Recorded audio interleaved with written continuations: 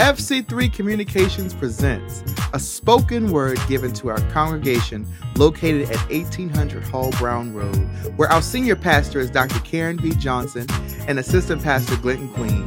You are welcome to join us as our services are held every Sunday morning at 10 a.m. Enjoy the word.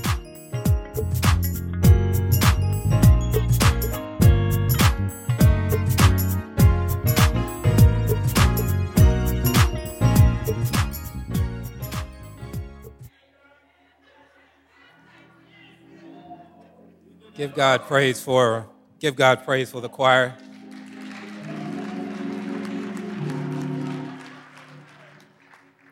Thank you, Minister Kevin, for leading us into worship.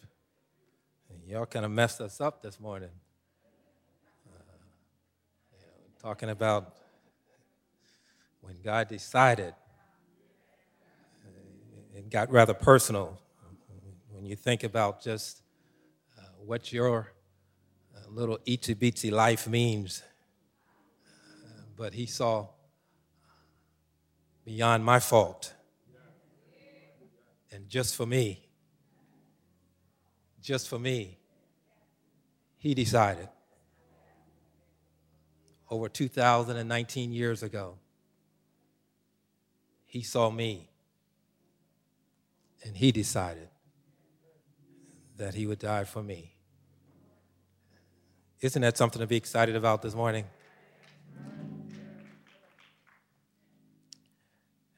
Amen. So we're going to spend a little time with you this morning. If you have your technical instruments, if you could go with me, or Bible, or whatever you're using this morning, if you'd go with us to Psalms 118. We're just going to read a few verses here from Psalms 118. It should be up on the screen so you can follow along.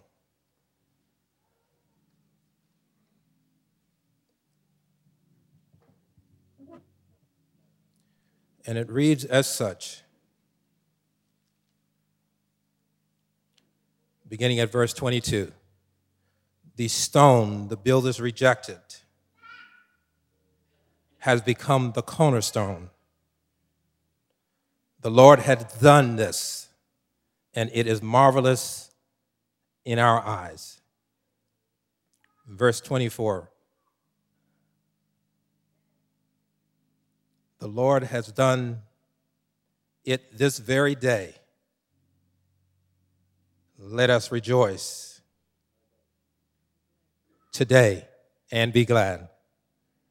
Let us pray. Father, we thank you for these words. We thank you for not only the penmanship of them, but we thank you for what they mean. And we ask that we would speak to them on this day.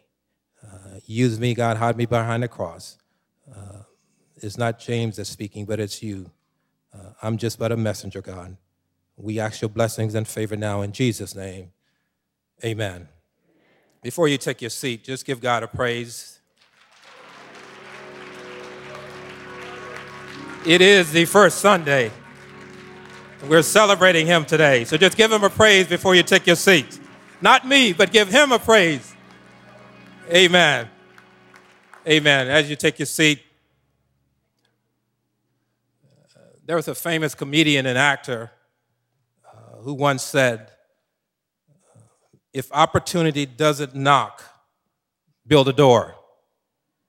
That was Milton Berle. If opportunity doesn't knock, build a door.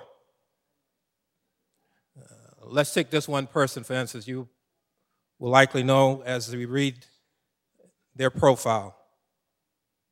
She was born in the 50s in rural Mississippi to a poor teenage mother, abused at the age of 9 and a runaway at the age of 13, pregnant at the age of 14 and lost her first child. As in high school, she worked part-time reading news for a local radio station. If at that point that's not enough to set one back, things began to change just slightly. And she approached the age of college. She matriculated to Tennessee State University, while still continuing to work part-time. She graduated with a degree in communications, and she took her first job in the state of Tennessee, in a city called Nashville. After a few years in Nashville, she moved to Baltimore. And in Baltimore, she was set up to be a primetime co-anchor of the local news. Most of us know the television station by WJZ. But in the setup, the show failed miserably. And what I mean by the setup is that sometimes before you get to where you're going, there are things that are being done to set you up, that are marketing, whether it's you or whether it's someone else. On your behalf, there's marketing that sets you up. But this show failed miserably.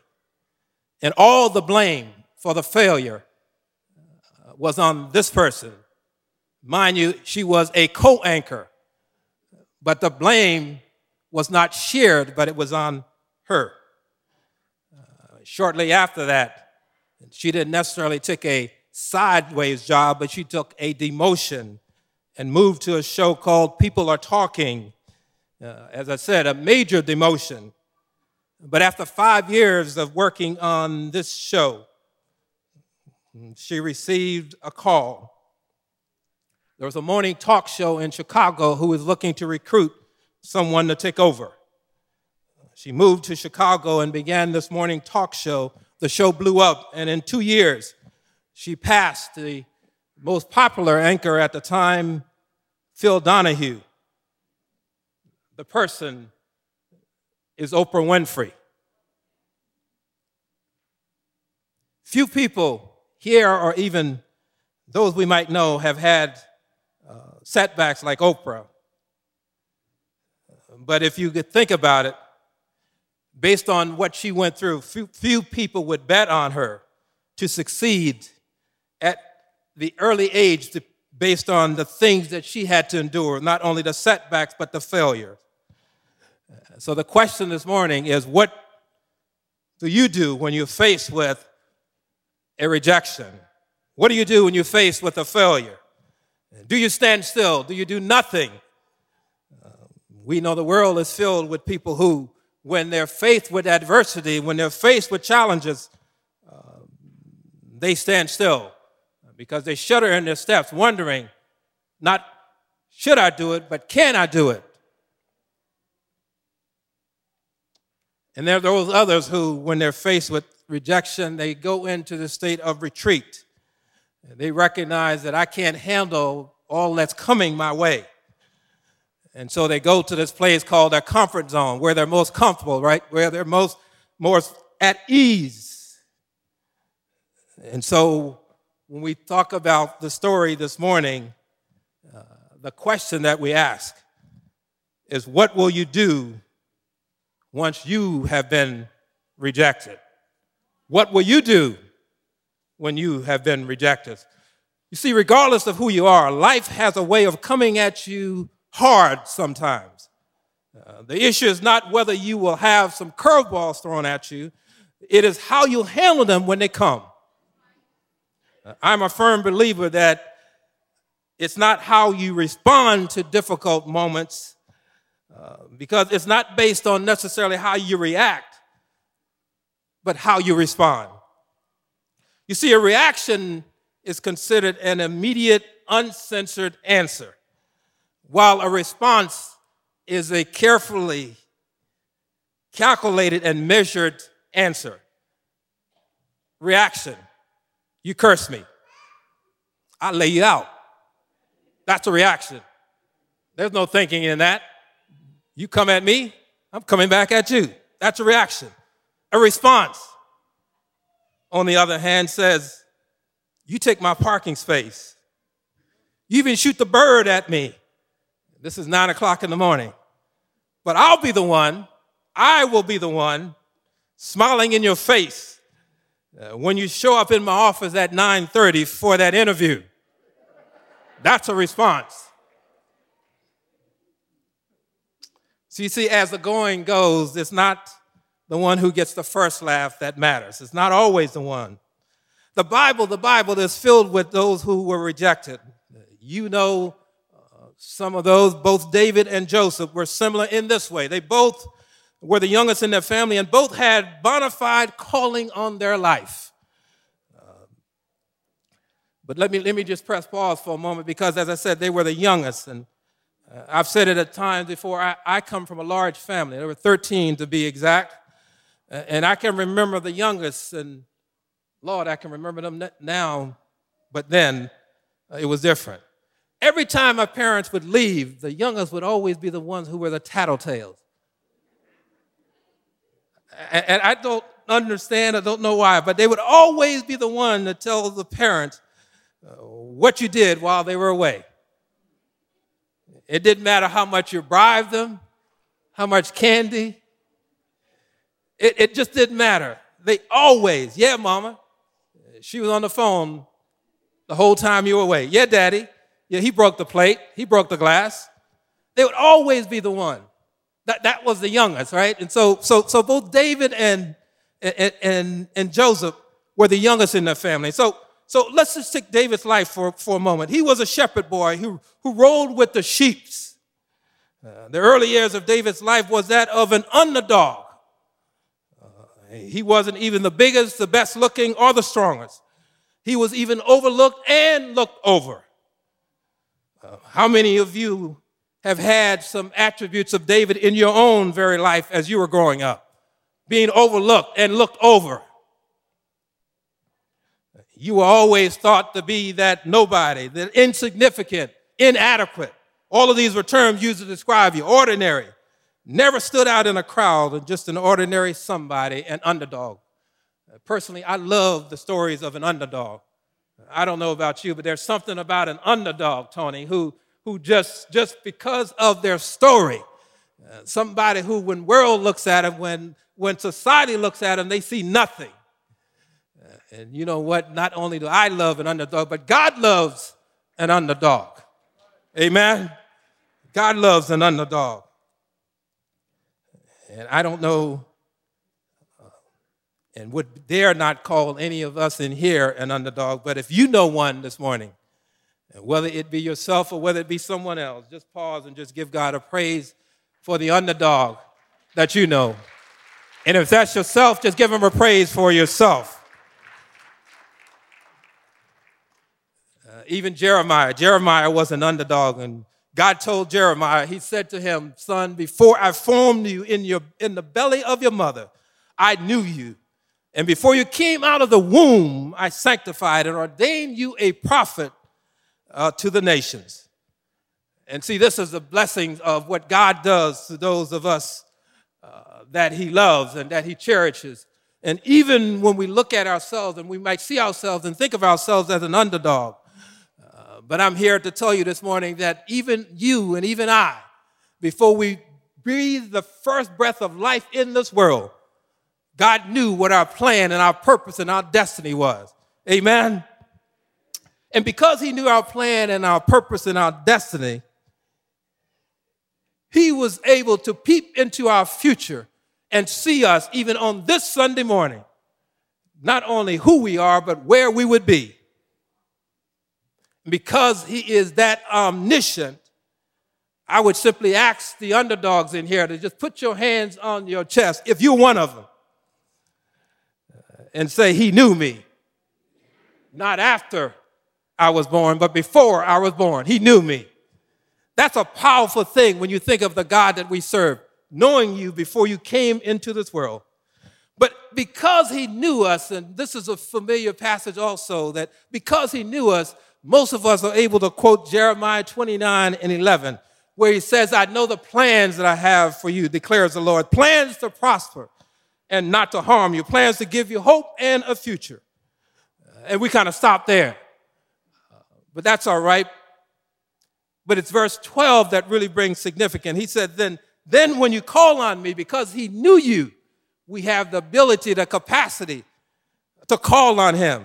What happens when we call him? When you call on me and come and pray to me, I will listen.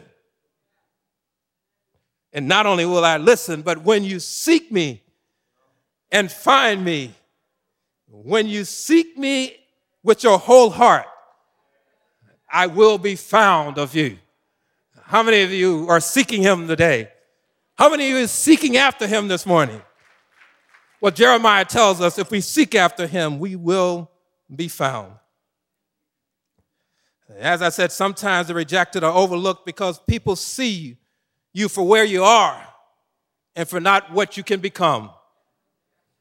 David, the uneducated, no-name, rejected son of Jesse, was predestined and preordained to greatness, to be a king. And when God gets ready to bless you, as he did David, when God gets ready to bless you, there ain't no devil in hell can get in your way.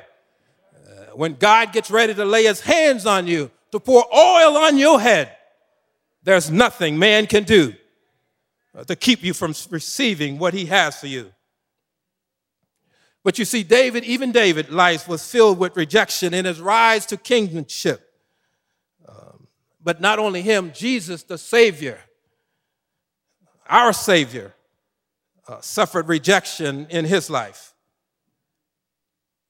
We don't often hear a lot about Jesus in his early years, that is, in the formative years.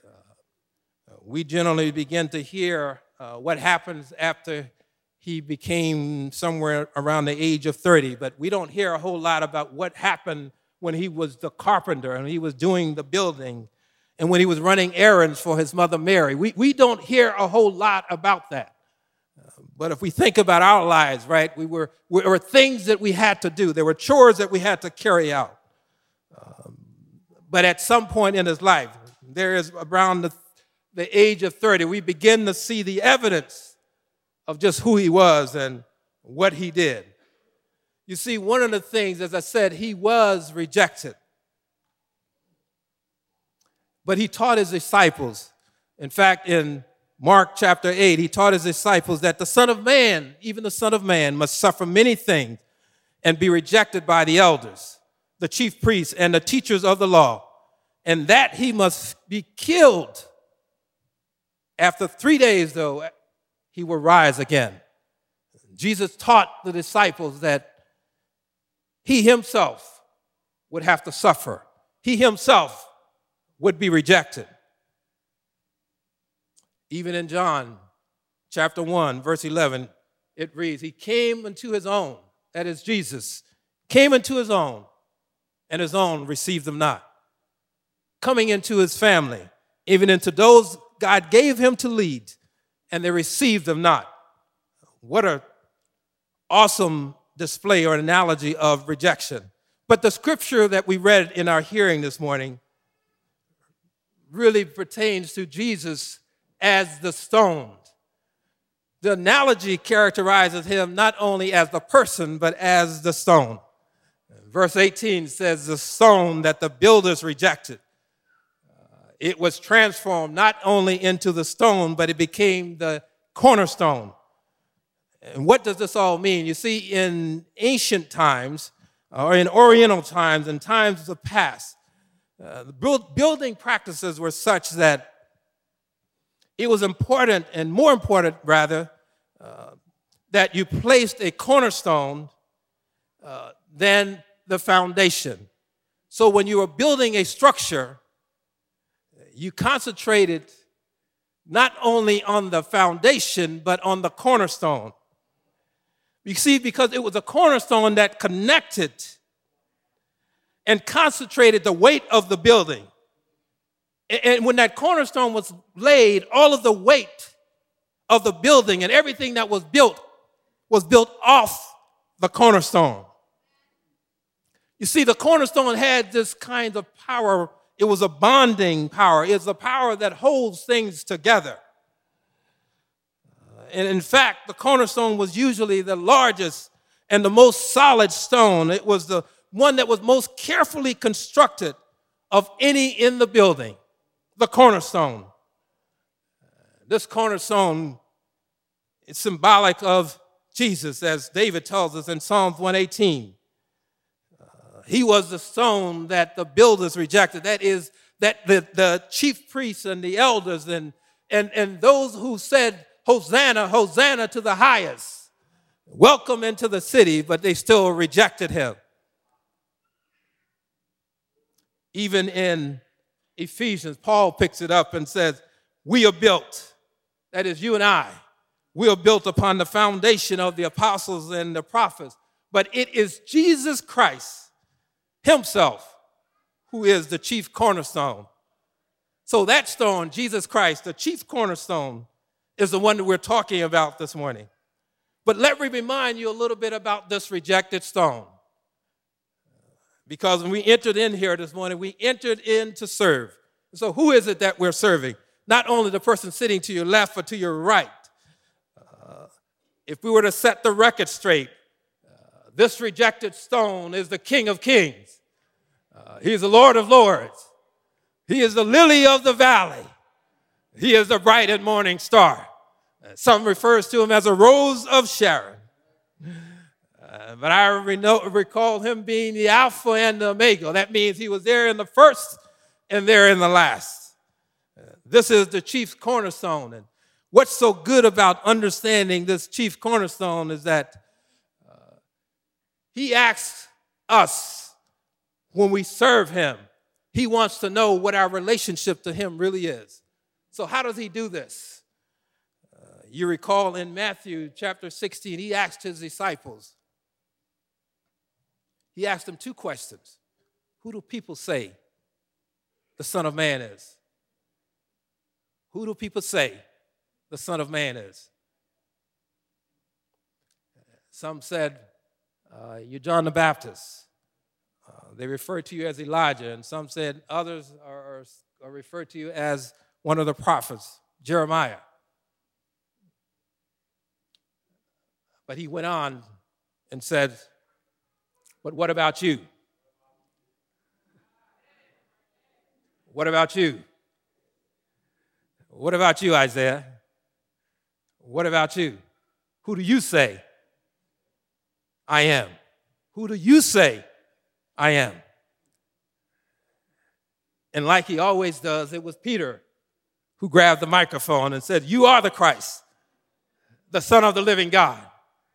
How many of you can say that this morning? When he asked, who do you say that I am?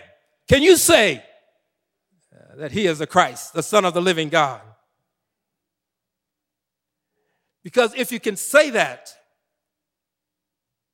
that he is the Christ, he is the Son of the living God, then I would ask the question again, when you're faced with retreat, what will you do? Our topic simply said, I refuse to retreat. Well, why would you refuse to retreat? We can think of many reasons why we would want to throw in the towel when we are faced with adversities. But one of the things I want to remind you of today is that even Jesus, Master, Savior, he himself, when he was in the Garden of Gethsemane, when the cup was laid before him, when he was faced with the ultimate decision, he said to his Father, he said, Father, if you are willing to take this cup from me, Father, if you are willing to take this cup from me, yet not my will, but yours be done. Who do you say the Son of Man is? You see, one of the things that happens when we think about our life and our service, we oftentimes put ourselves in the position of someone else. Remember, I reminded you of the story of the underdog. And you see, it's sometimes those who are cast as an underdog, they don't necessarily see what God has in store for them. I read this past week a quote from Sheryl Sandberg. She was a technology executive at Google and Facebook. She was talking about her rise to leadership. She said, if I mapped out my career when I was young, I would have missed it. If I mapped out, if I laid out,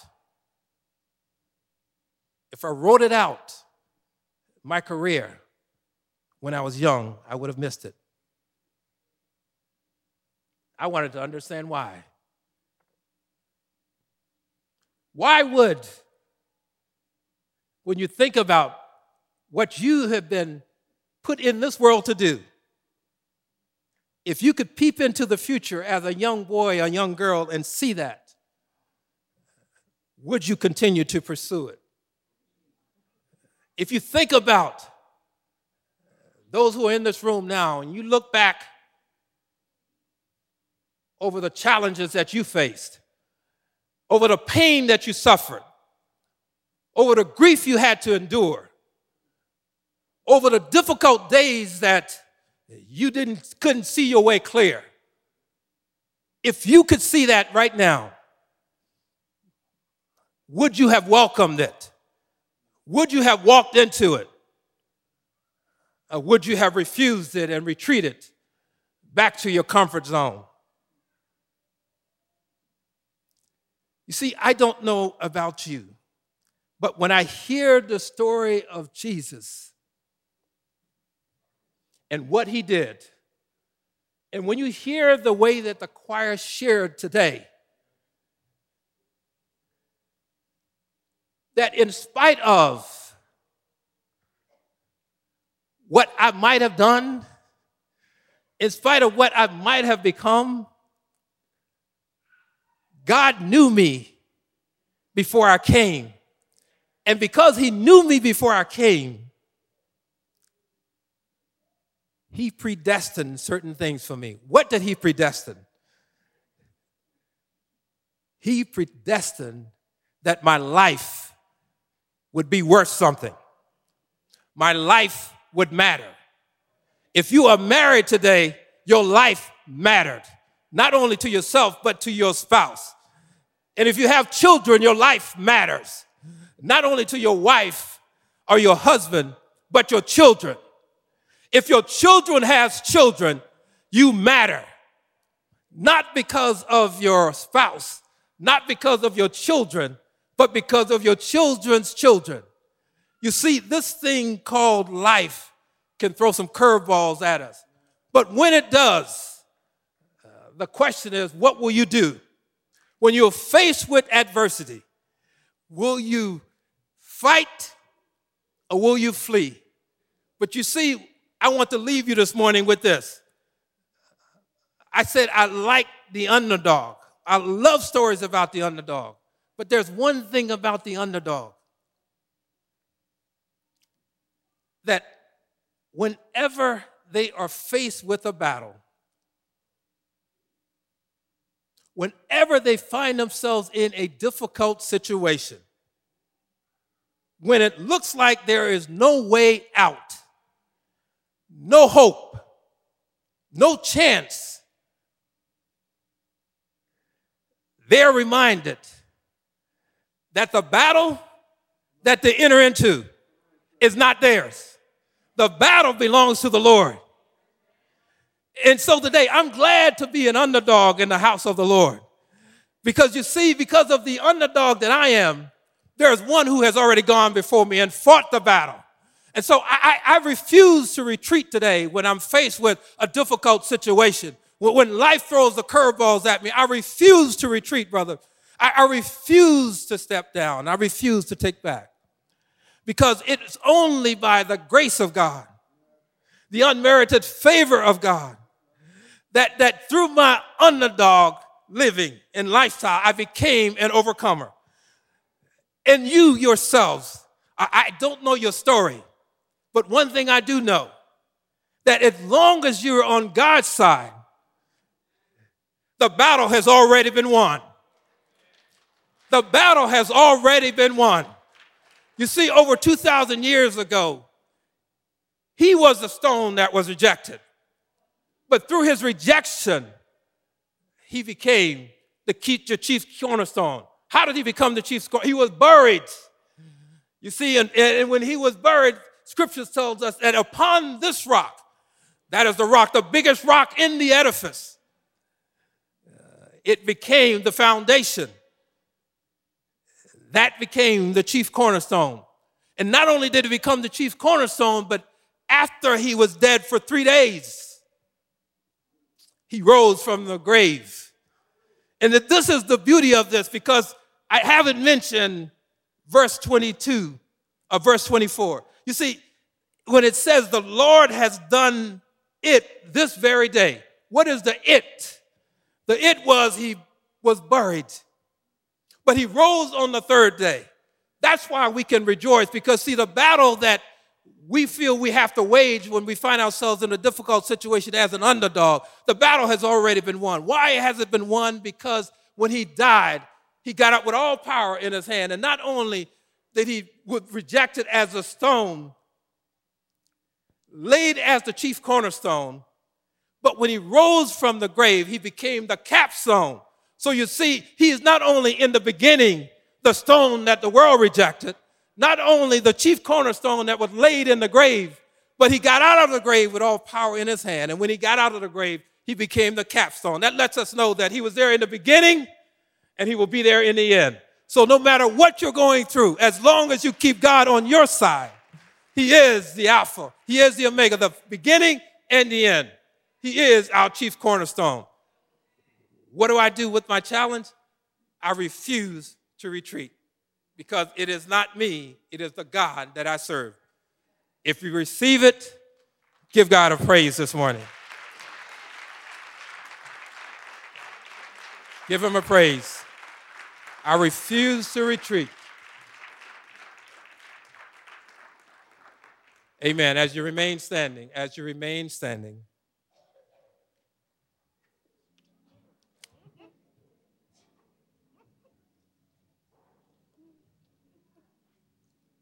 some of us even today may be dealing with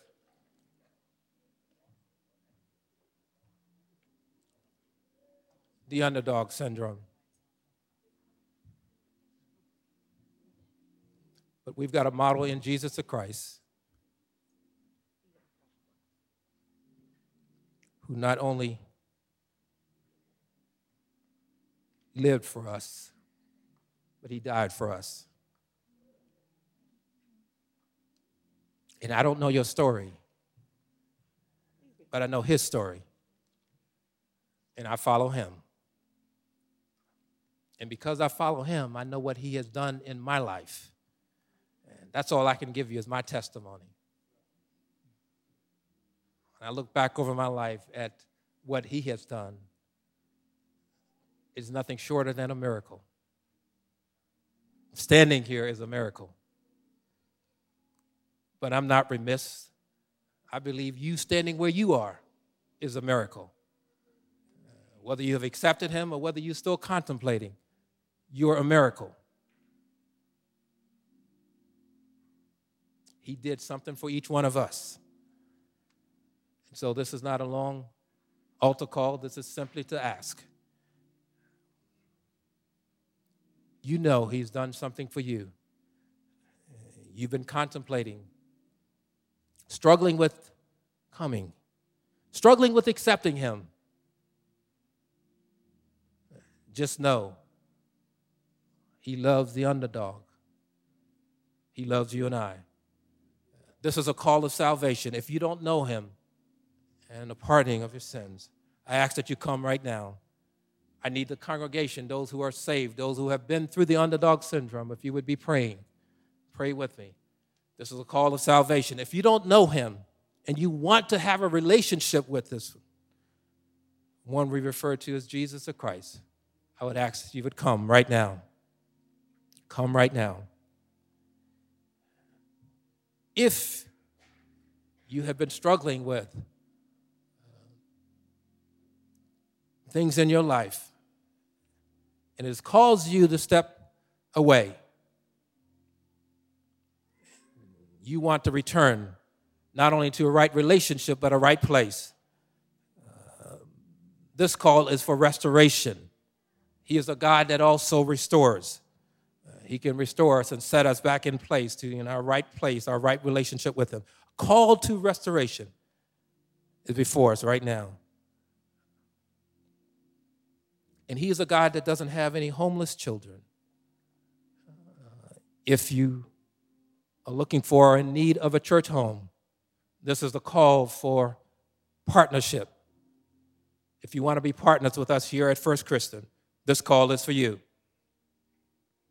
Lastly, baptism.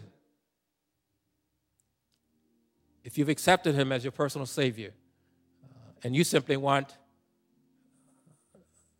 to make an outward expression of your inward beliefs, baptism is the call. If you want to be baptized, I ask that you come right now.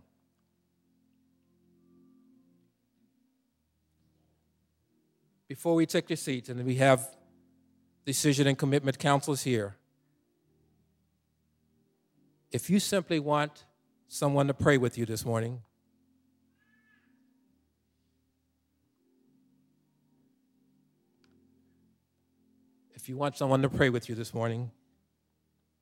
pray that you grow stronger in your strength.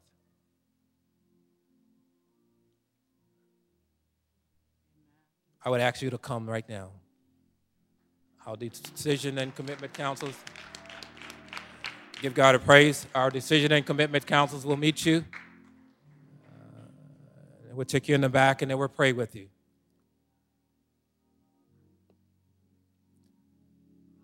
The call has been made. Salvation, restoration, partnership, and baptism. If you receive it, give God a praise.